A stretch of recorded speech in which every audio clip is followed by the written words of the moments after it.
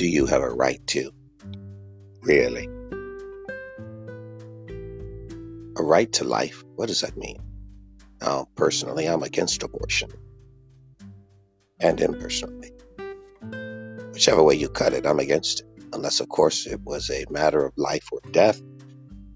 When the woman is trying to give birth or having a difficult pregnancy that could kill her or the child, she has to take that risk. That's a medically induced abortion that is necessary for the life of the mother. That's different. But that is not 98% of the abortions that are occurring because a woman's life is in jeopardy. It's what you're trying to protect is your right of privilege or your right to the right. But do you have a right to the right? What's your right of privilege or your right to the right? What's your right to life? Secondly, it wasn't a right to life. It was arbitrarily given to you by chance and happenstance. Or circumstance, I should say. It just happened. Idealistically, theologically, deistically, you might believe God had preordained your birth, but whether you know that, believe that, or that is the case or not, your mother and father are the two people that engaged in the act of sex, consummated a relationship that brought forth the gestation of an embryo. And you were born.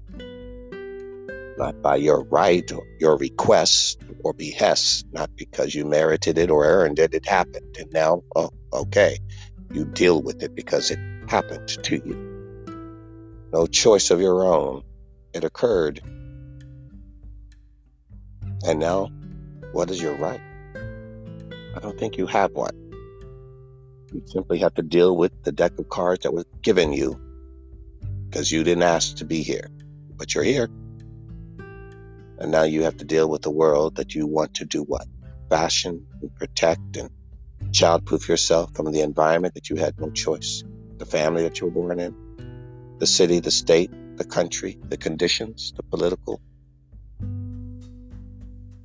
You are simply existing and adapting and constantly learning in order to survive and maybe thrive. There was a commercial of a woman talking about her miracle child that was born. And all of a sudden, her miracle child one day woke up and started vomiting. It was a miracle she had the child, and now she's wondering what happened to the miracle. The child is sick, and now the child, I guess, is going to die, some sort of disease. She began to cry and weep, and they played soft, melodic music to pull your heartstrings about it. And yet, for tens of thousands of years, women have been losing their children in childbirth. It was normal. It was normal for a woman to die in childbirth. Still to this day they do. And it was normal for the child not to survive. The majority of children did not survive in childbirth, and the majority or great majority of them did not survive their infancy or their early years. Not unusual, not uncommon. But now we've created a world based on all kinds of inventions, medical advancements that have told us these things shouldn't happen. Not that they really shouldn't happen, they happen. But now they shouldn't happen because we can make it not happen. We can prevent it. So now you're under the illusion that these things never happen, that people never lost their lives in childbirth, that parents never abandoned their children, that men never went off and had children with other families, and all of a sudden this is an anomaly. No, it's not. But you're taught that because you've been sold a bag of goods. And you live your life in a Disney movie as a Marvel character. You're in such a fantasy in your altered universe that you can't handle the one you live in. And you're constantly not told the truth about life or animals or the planet or weather or love or God or faith. So much so that you have no idea you are impervious to truth and reality. And you've only grown to hate it unless you can fashion a world that looks like what you watch on your streaming tools. Unless you can throw your head in a fictitious book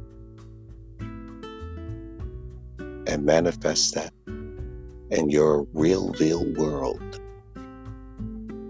you will not accept reality of death or life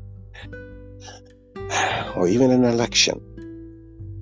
Country has always been divided. Just ask Abraham Lincoln.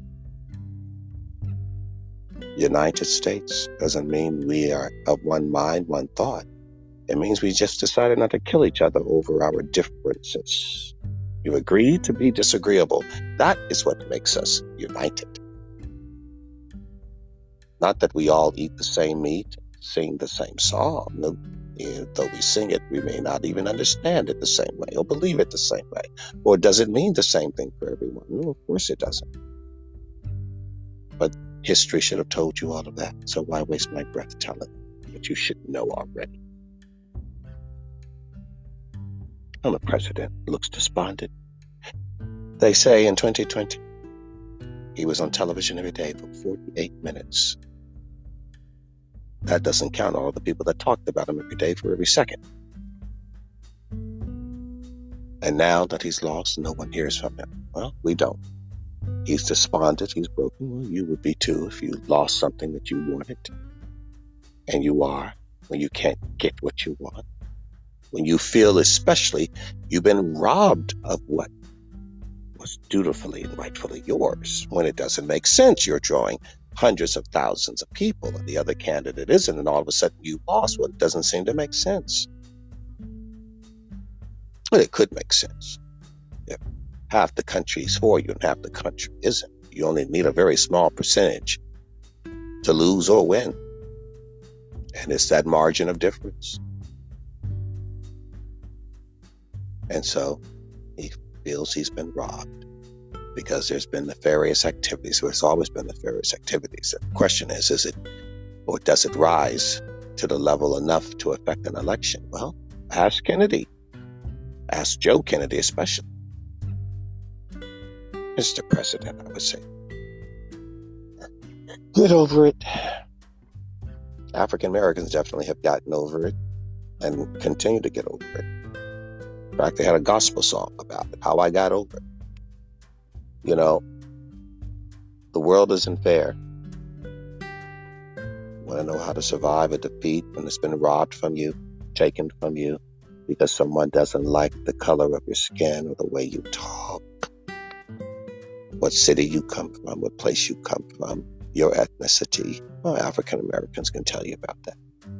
I've had hundreds of years of living, having been turned down in neighborhoods, apartment rentals, and jobs, and banks, all kinds of things. That's kind of normal.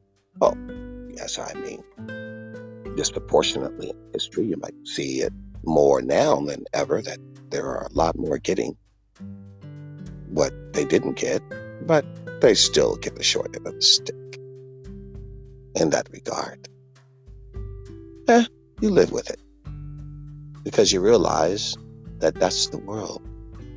And no matter how you want to paint it, doesn't mean you don't fight against it, don't get me wrong. Doesn't mean you don't oppose it, you don't try lawsuits, you don't try all kinds of things to get what is yours. But you lose a lot. You'll lose far more than you win. And sometimes it only takes the right loss to make all those wins count for nothing. But that's life. Roll with it. Adapt. You see, Mr. President, life isn't fair for any of us, regardless of our color or race. It just assumes that it's most unfair for blacks. It does appear that way, doesn't it? But when all is said and done, life just isn't fair. Period. Things are going to happen against you just because someone doesn't like the way you dress or talk or look or another person's got a better hairstyle or bigger boobs, more money, more car, a better look, a better gig, a better sale. Life isn't fair. Adapt. You win some, you lose some. You'll be in the middle a lot more. So I'm trying to encourage all of you who lost something in life, trying to remind you from the perspective of an American citizen who's had to deal with this kind of loss unfairly most of his life. Wake up. Wake up. Life isn't fair, but you are alive, so live it.